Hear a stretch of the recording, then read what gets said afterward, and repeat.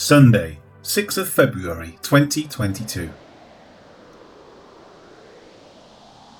And laid them at the apostles' feet, and they distributed to each, as anyone had need. Acts 4 verse 35. The previous verse showed the state of life among the disciples, where there was a state of selling lands or houses, and bringing the proceeds of such things that were sold. This verse now will tell what becomes of that money, saying, and laid them. The verb is imperfect and should read, and were laying them. Luke is giving the account as if it is ongoing. One can think of people from time to time coming forward and laying these things down. It is not just, oh, this happened and then it was done. It is more like, well, from time to time they were coming and they were laying them down.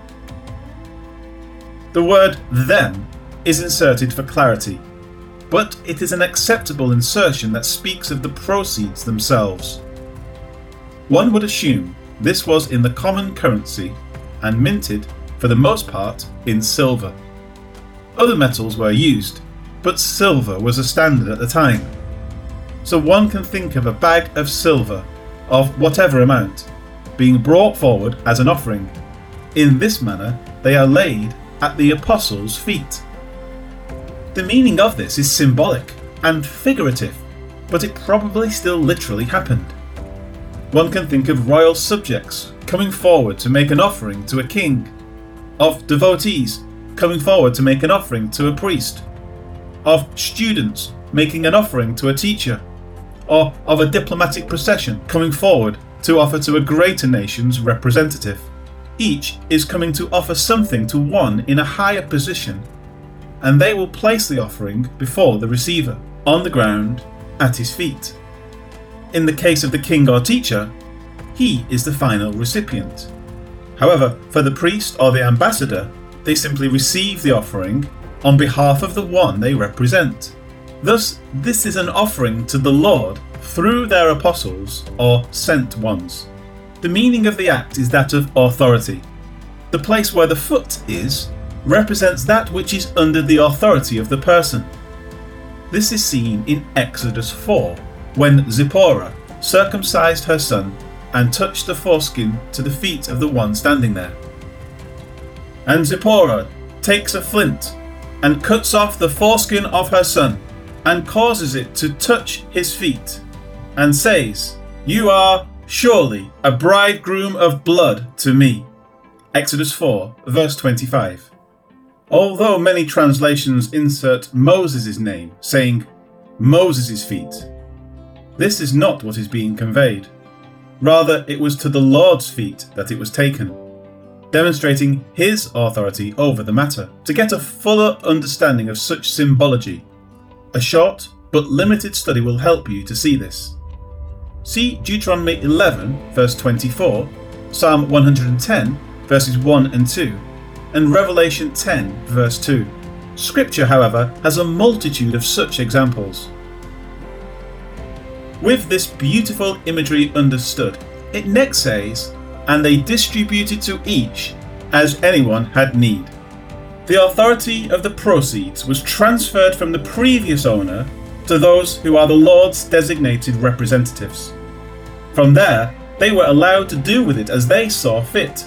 As needs arose, they will be evaluated and tended to.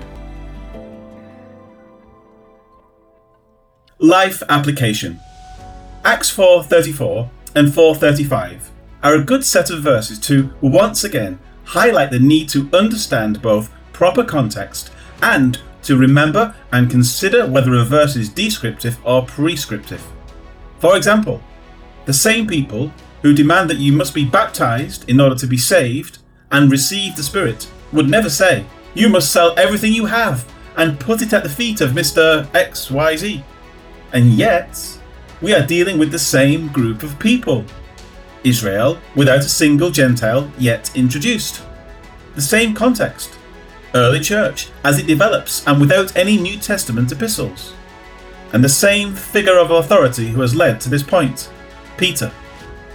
The disconnecting thinking is astonishing.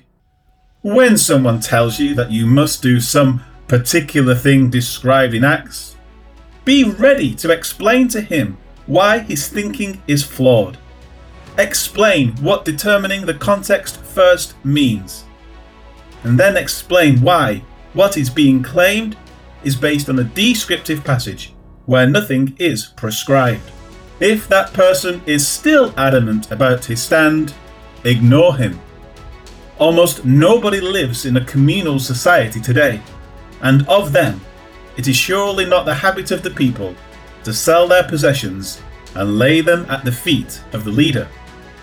If that is going on, you can bet it is an abusive cult that has swallowed up those who are involved in it. Rather than everyone relying on everyone else to survive, we are to work with our hands, tend to those things the epistles tells us to, and live out our lives in anticipation of the life that is truly life, and which still lies ahead of us now.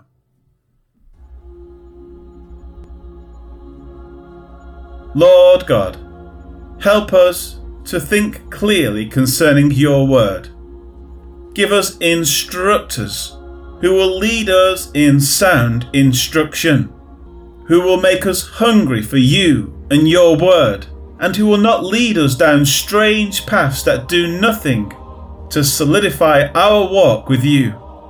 To your glory, Amen.